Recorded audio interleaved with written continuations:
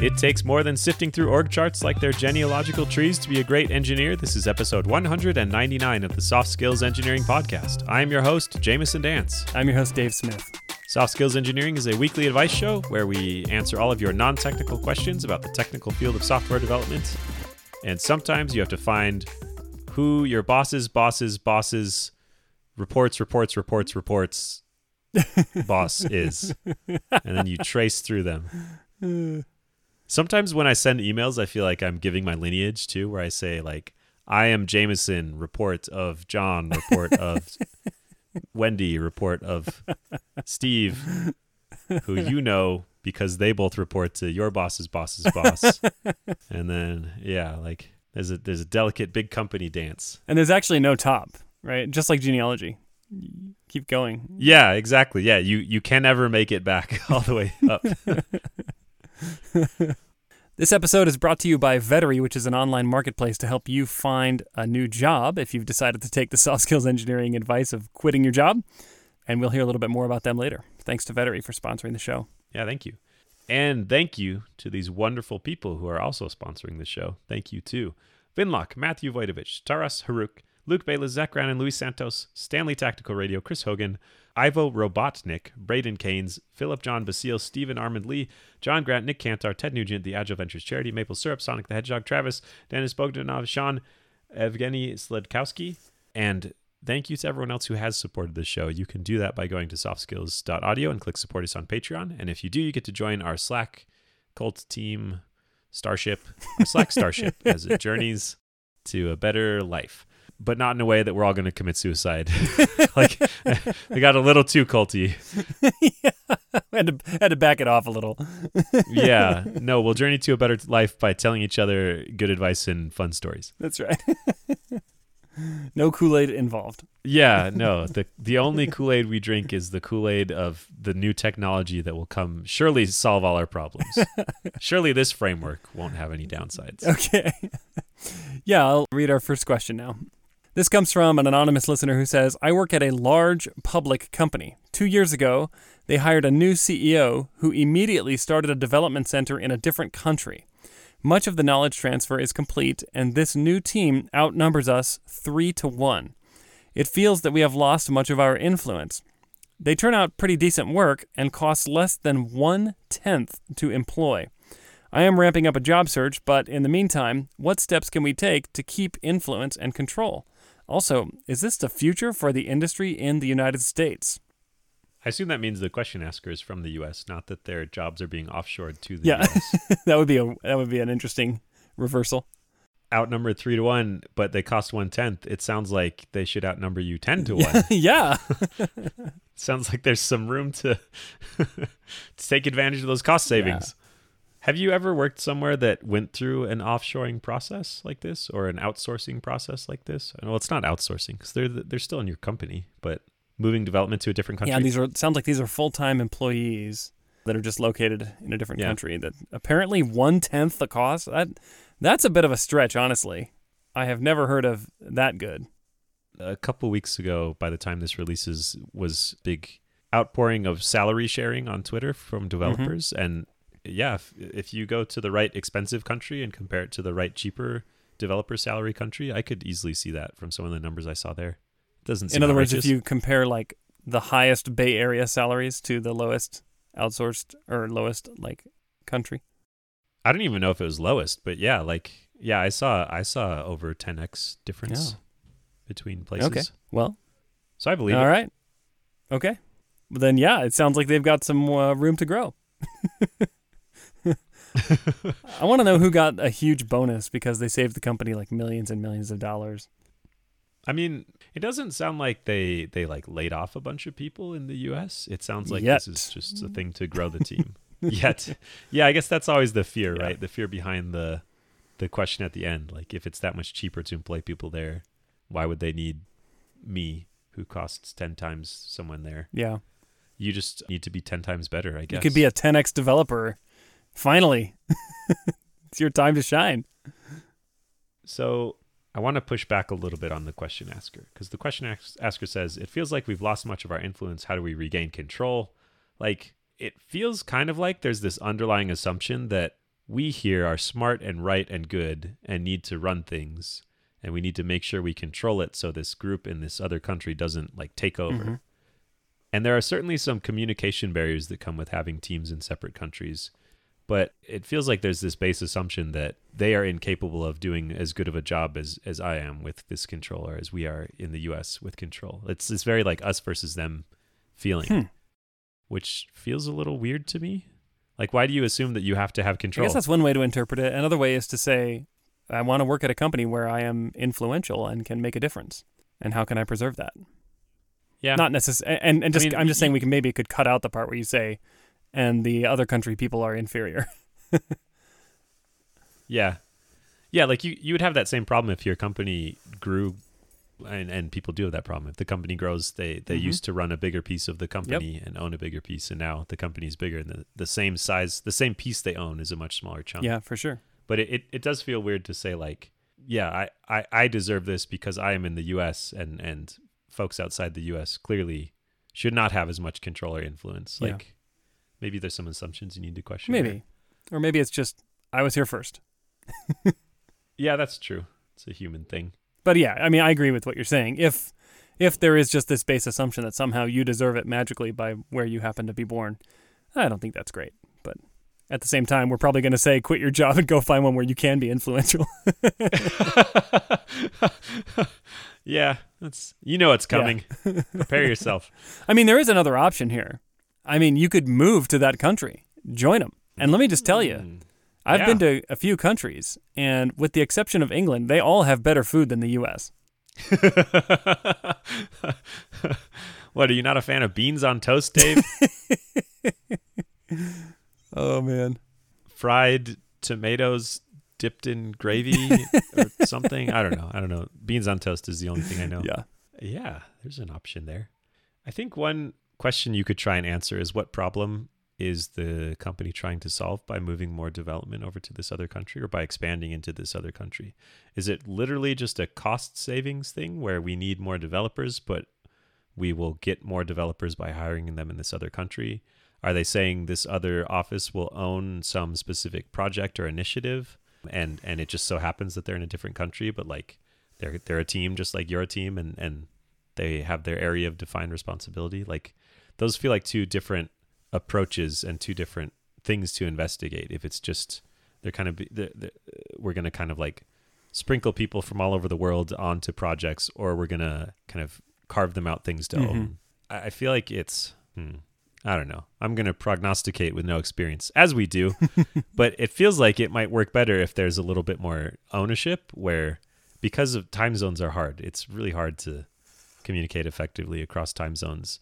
It's a little bit easier if they can work, if teams in different time zones can work a little bit independently, and then just communicate over some kind of shared interface or understanding. But I could see that. I mean, if this team in a different country owns this important initiative for your company, then maybe you feel like you're getting left behind by not getting to work on it, or you just kind of have to follow along with the work they're doing, or things like that. What should they do? Oh man, you say it's a large publicly traded company, which tells me, unless you're one of the executives of said company, there's probably nothing you can do. I mean, nihilism. We haven't reached for that answer in a while. Well, seriously, I mean, it's like there are some things that are so big that unless you've already earned a seat at the table, it's going to be really hard to steer that ship, you know? Yeah. What if we said be a 10x developer tongue in cheek, but one way to grow influence is to be more impactful. And then you're not as much worried about competing with other people. It's just, you just do more that has a better impact, and then you get more influence because of that. And I found that, I don't know if it's more true or not, but I found it a more helpful way to think about it, because I get demotivated when I think of things outside my control that affect my ability to be successful. Yeah. Like if there's this shadowy executive group that is playing politics that is just ruining my career, that's a bummer, and I'm not going to feel good about doing good work. But if I think, how can I affect this and improve this, then... Yeah. And one way you could do that is by traveling to the other country and working alongside these people. And earning their trust, and then you could have more of a partnership where you're sharing in the influence. Instead of saying, I want to wrest control back from you and bring it back to me, you can say, hey, we're in this together and let's work on some cool stuff. Yeah, that's such a good point. I mean, large public companies are effectively remote or distributed anyways up to when they get to a certain point. There's always a bunch of different offices, and like it's so much easier to work with people you've seen in person, especially if there's potential for misunderstanding or conflict, I guess, where there's this latent, it's like political energy kind of like swirling around this relationship where it could turn gross, and just meeting someone in person wipes that out quite a bit, I've found. Yeah, and even being in their office space and then later, in person, and then later when you join them via like video conference or whatever, just knowing where they are, kind of having like a spot in your mind where you can geometrically say, I know where you are. It changes the dynamic. It humanizes both sides. I don't know. It just makes me, when I do that, I work better together with people. And I've seen the same thing when leaders come to visit like remote satellite offices that I work at. The relationship changes from that point forward because they've been there. They've seen where we work. Yeah. I don't know why that is a thing, but it definitely is a thing. Yeah. I've landed on a novel new technique to help simulate this. So the meeting, the video chat client that we use at work lets you put in an arbitrary image as your background, and it'll kind of like green screen composite you in. And so I've ended up asking lots of my coworkers to take pictures of their background, and then I can just switch my background to be that picture of their background, and it looks like I'm in their office, on their couch, hanging out in their kitchen, and that really helps build empathy. I'm in your house. Yeah, hey, we can't fight. I'm here. You wouldn't say those things to me because look where I'm sitting. I'm literally in your seat. So you're walking a mile in their shoes or on their couch. Yeah, I'm typing a line of code on their keyboard. That is such a good idea. This is the evolution of it. Started as just like goofy backgrounds, and now it's evolved to making people question, like, wait, I thought Jamison had this thing behind him, but I recognize that one. Has he always been like in a garage with an airplane? What? You're in an airplane hangar. Does it ever get creepy where they're like, Jamison, how did you get a picture of my kitchen? No, that's the only thing that would make it funnier is if I somehow got it without them providing it to me. You could take a picture of get their one of their spouse or something to take a picture of their attic, and then use that. I'm just on your porch. Don't worry. Oh man, that would be so good. No, I won't come in. I'll just sit here. Yeah, I like that. I mean, I suppose if I could convince them to step away for a moment, and then I like have that second where the screen is empty of their head, I can quick take a screenshot, and then that'd be good. Anyways, so that's a good way to build relationships. Yes. Okay, so we've basically said either try to build a relationship, or there's nothing you can do. Because it's too big. Should we give any other answers before we move on to the second half of this question, which I also think is very interesting? No, there's more to say on this, but I want to talk about the second half too. Okay. So the second half of the question is this the future for the industry, I think software industry in the United States? And I just want to say that I've been around the block a little bit longer than the median software developer today, I think, because we've had so many people joining the industry. And as we've said before, people join the industry with 0 years of experience by definition, so the median always moves down if the industry is growing. And I have been watching this question for 20 years. And 20 years ago, this was a huge question. It was asked all the time. And the answer was always, yes, software jobs are definitely leaving the United States, and they're definitely going to these countries that have less expensive labor. And all of those predictions have been wrong. Because what has happened is jobs have grown in both locations. And so there's like tons of software jobs in many countries around the world, but there's still more jobs than there were 20 years ago for software developers in the United States. So it's been very interesting to watch that happen. It's just nonstop question. And actually, that question went away for a while, but it's back. Yeah, I remember that too. I wasn't a developer, but I remember I read a lot of Dilbert when I was a kid because I was just a huge loser. And I remember lots of jokes about offshoring, and then kind of like as I grew up, it felt like it wasn't in the culture anymore. It didn't show up in Dilbert anymore, which was my pulse on the tech industry. Right. Yeah, so it kind of disappeared for a while. I feel like maybe it's back, but I think what's happened is a lot of these, I'm actually surprised. This 1/10 thing is really got me thinking, because what was happening 20 years ago was that the labor markets in other countries outside of the U.S. were seeing salaries increase. And those increasing salaries made it less attractive for U.S. companies to engage in these kinds of relationships because it's difficult.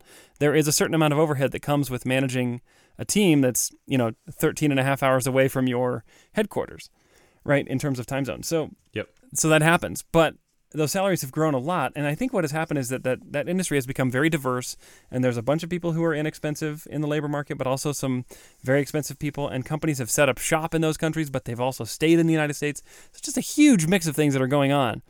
But what I think is very interesting is that over the last 4 or 5 years, we've seen just a meteoric rise on the top end of engineering salaries, and that I think might tip the scales back to where it was 20 years ago, and people were talking about offshoring a lot. So I don't know. I think we might be at a tipping point where the incentives align to do that some more. Yeah, it's like you can. I don't know what the number would be, but theoretically, you could say there's the salary cost difference between two different countries, but there's also the like communication overhead cost that having people separate so distributed adds, and you're saying that once the salary gets high enough in one of these countries, that communication cost becomes worth it. Yes.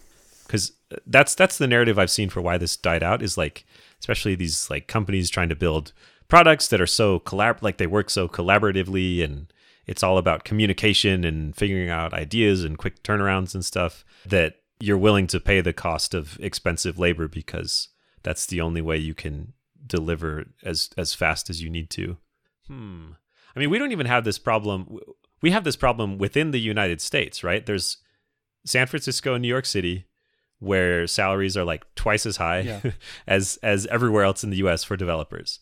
And you still see these companies that have gigantic San Francisco and New York City offices, and they'll like kind of still hire and build up offices in other places, but it's not like they're letting go of their expensive Bay Area or New York City labor. That's true. Like, they're still hiring in those places, and that's still their headquarters for a lot of them. Yeah, exactly. And that just adds a small amount of time and kind of remote communication overhead. It doesn't add the whole way different time zones, so everything takes a day to resolve overhead. Yeah. And we still don't have that kind of smoothed out. So I don't think this will go away. Yeah. So you're saying you don't think it'll become big? Okay. No, I mean, I think it'll keep happening, but I don't think it will be hard to find a job as a developer in the United States because United States developer salaries are higher. Okay. Do you think that there is a tipping point where, what if it was like, we've seen a 10x spread in this case, but what if it was like a 50x spread? Would that be enough to get your board of directors to say, okay, screw it, we're firing all the developers in the U.S.? Maybe. I mean, I think it depends on the identity of the company. If they're a tech company, no. Maybe if they're a non-tech company that has some IT or technical requirements, then it's not part of their identity to have this like team with a shared defined culture that has come up through the company, and they can say like, we'll just move all this somewhere else and that's fine. Mm-hmm. But there's a lot of complex things here. There's like cultural issues, there's time zone issues, there's like perception of value, where if someone costs 1/50th what someone else costs, then you can't help but question like, wait, is it because they're bad? Why is it so much cheaper? Price signaling. Yeah, you value things more if you pay more money. Yep. I think that probably comes into play a little bit. And frankly, in some of the power dynamics too, where there's almost everywhere I've seen this happen, it's not everyone that feels this way, but you can always find someone that feels like we are better because we are from a country that pays developers more. Mm-hmm. And I think the wages do go into that a little bit. I see. Yeah, I think I agree with you. It's not good. Well, I sort of agree with you. I don't think it'll tip. Okay. Ever. I don't think so. I think what's going to happen is that these are not independent markets. So like the United States developer market salaries influence the salaries of other countries' developers as well. It's not like a strong influence and it's not immediate, but over time, I think that the global economy will force some of these market dynamics to bring these salaries up. So you'll probably never see a 50x spread, is my guess. And I think the 10x spread is probably short-lived. Yeah. Secure that money. Get paid, folks that live outside the U.S. Mm-hmm. I'll do my part by trying to make more money in driving up developer salaries overall. It's the most charitable thing you could do. It's just earn more. It really is. I'll be thinking of you. Just laugh, wipe your tears away with the free healthcare napkins you get. If you've been a software developer at the same job for a few years, it might be time to start looking around. Quit your job is our favorite advice, but first you should probably find a new job. Trust me, it is better this way. Check out a service called Vettery, which matches developers with employers based on what you want, like your location, salary requirements, and technologies you want to work with. I actually signed up myself, and within a week, they sent me an opportunity that looked really good. My current approach to job seeking is tweet dumb stuff and hope the company notices me, so this sounds like an improvement, I think. Yeah. Once you sign up, you get a consultant to help you find opportunities. I also like that Vettery lets you specify your salary requirements early rather than going through the whole interview process only to find out, your salary expectations were way off. That actually happened to me in an interview. Would have been nice to avoid that. You can start using Vettery without reversing a linked list on a whiteboard too. They don't have a coding test to sign up. If you are thinking about taking our advice, the soft skills engineering patented advice in quitting your job, check out Vettery. Go to vettery.com/softskills to sign up. That's vettery.com/softskills. If you use that link, you will help support the show. And if you get a job through Vettery, they will send you $300. Thank you so much to Vettery for sponsoring the show. Okay, should we read our next question? Yes, let's do it. All right, I will read this. This is from an anonymous listener who says, "Hey, Jamison and Dave, your voices have been bringing sanity in my head for the last 2 years. I'd like to get your thoughts on something that's driving me a little crazy. If we are the voices in your head, you have a weird definition of sanity." Yeah. All right. I work for a company based in Europe and work in their Asian office. The Asian office, and only the Asian office, has a fixed time schedule. To overlap with Europe, the Asian team has to be in the office from 2 p.m. to 11 p.m. However, the European team comes in at 10 a.m. and leaves at 7 p.m. When our teammates in Europe decide to do overtime, we have to stay later to work with them, often very late into the night. But I tolerate it because I love software development. However, whenever we have company fun events, the Asian managers schedule it in the morning so that our regular work schedule won't be consumed. So we'll do badminton or wall climbing from 9 a.m. to 11, or 9 a.m. to 12, sorry. And then we have to do the 2 p.m. to 11 p.m. shift. This is very tiring. The events usually happen every 2 weeks, but our schedule makes me dread them. It's even worse when the fun events happen on the same day as the overtime. At the end of work, I feel like a zombie. Is this reasonable? Ooh. So let me make sure I got this. You got fun events that start at 9 a.m., go till noon, and then you work from 2 p.m. to 11 p.m., unless you're also in an overtime period, in which case you work even later. And so you end up basically with your company for 9 to 9, like 15 hours a day. Yeah. I know that all of the most fun events start at 9. That's one of the criteria for how I determine if something is fun. Does it start at 9 a.m. or not? Well, I like rock climbing, but it's not 9 a.m. There's just something different about the rocks. Is this where the phrase, it's 9 a.m. somewhere, comes from? Yeah, that's true. That's what you should say when you argue that they should be scheduled at a different time. Listen, it's 9 a.m. in some time zone. It's fine if it's at a more humane hour. Yeah, fun is in air quotes here. Well, they're not air quotes if they're written. Those are called quotes. Oh, no, my brain. Fun is in quotes here, which, yeah, I could see this sucking the fun out of an event. If, as you're climbing rocks, you know, like each movement I make is less energy I'll have to put into my 18-hour day that is just now starting. You're like rationing your energy because you know. Yeah, sorry, I didn't dive for that shot because I'm going to need that energy in 15 hours. Oh, man. I had to let that one go. I'm pacing myself. Oh, this sucks. Yes, this sounds awful. Meanwhile, it's all driven by the European schedule, right? It starts at 10 a.m. Oh, yeah. We got to get to that. I mean, yeah, that fits my my stereotypes of European work hours. 10 to 7? 10 to 7. I mean, I assume that there's a healthy lunch in there. Yeah. Yeah, it does feel weird that they don't just shift back an hour or two. Yeah. Or say, like, there's just less overlap. I don't know. We overlap some time and not the whole time. And Yeah. that will preserve sanity. Yeah, I have not worked at a place where the time zone was resolved by saying you just have to work this other time zone that's horrible for you. Sorry. Mm-hmm. For like kind of like a whole office. I work with a team in India, and we just mostly each work our time zone, and then we kind of have some collaboration and communication sometimes in times we pick that are usually inconvenient for everybody. Yeah. But it would be horrible if I worked 1 a.m. to 9 a.m. or something to overlap with time zones like that. I just wonder. I wonder what their justification is. Mm-hmm. It's probably they just haven't thought about it. I mean, there's a cost, right? The cost is like burnout and exhaustion, and it's hard to write good code when you've been working so long, and this is knowledge work, and your brain needs to be well rested to produce good caliber of good quality knowledge.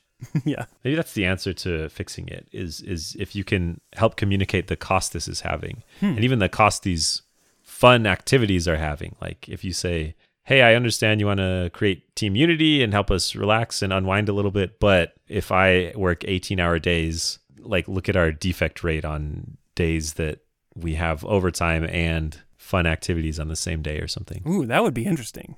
Yeah, that would be some very interesting data. I'm assuming you don't have that data because that would make this too easy. Yeah. If you could tie it directly back. It turns out our defect rate actually goes down after we do these fun activities on overtime weeks. Oh, no. Oh, no. Yeah, only look at that data if you have it and if it helps you. Right. But saying we're tired sadly might not work as well as saying, hey, this is costing the business money. People might be burning out and quitting. Maybe there's conflict partially caused by tiredness because of these hours.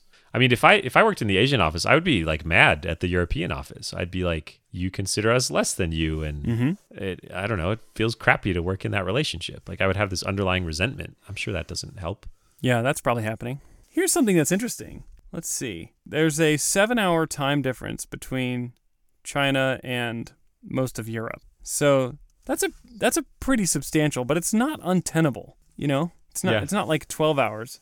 So with 7-hour time difference, if the European folks would just come in 2 hours earlier, that would give them quite a bit of overlap. And then in the China office, they could come in 2 hours earlier as well. That seems like it could be a pretty good deal, but it would cut into their fun time. Yeah, I mean, you'd have to give up some badminton to start work earlier. Those two things really baffle my mind. Why they're saying this office in Asia has to work like exactly the same overlapping hours as the office in Europe, and why they're saying you have to overlap 100%. Well, they don't quite overlap. They don't overlap 100%. It looks like the European office starts a few hours before the China office. I'm doing time zone math in public, and this is a bad idea. But yeah, this is recorded forever. Yeah, I think surely this will help you not mess up.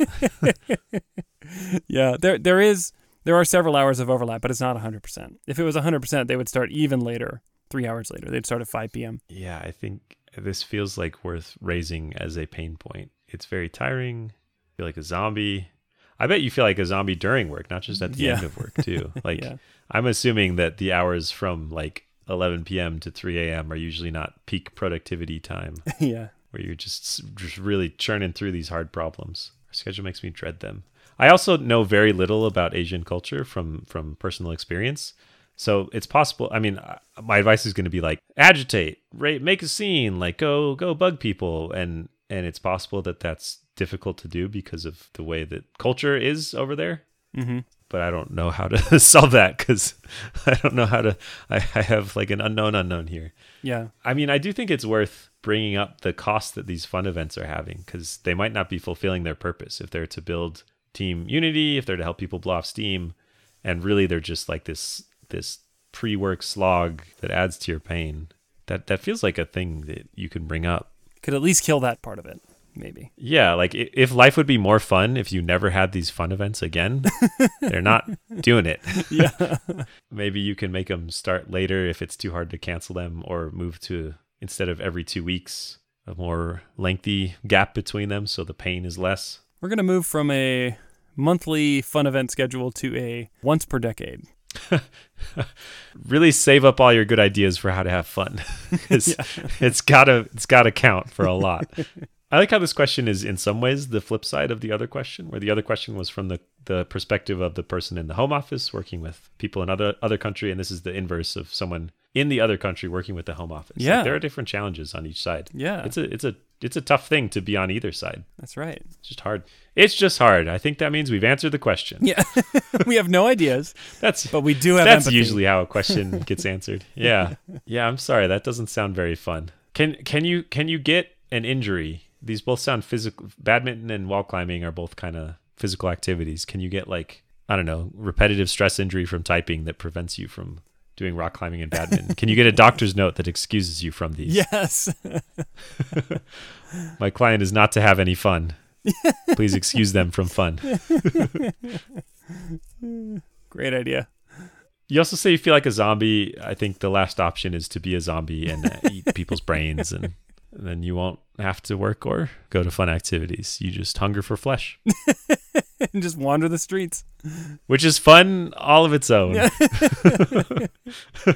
Okay, have we answered the question? I think so. Good luck. Good luck. If you want your own questions answered, you can go to softskills.audio and click Ask Us a Question. And if you like the show, please share it with people. Please tell people about it. Maybe write down the URL by hand and then mail that URL to someone so they can transcribe it into some device. Yeah. We want people that are really dedicated. Yeah. No clicking a link for you. That's right. We'll catch you next week.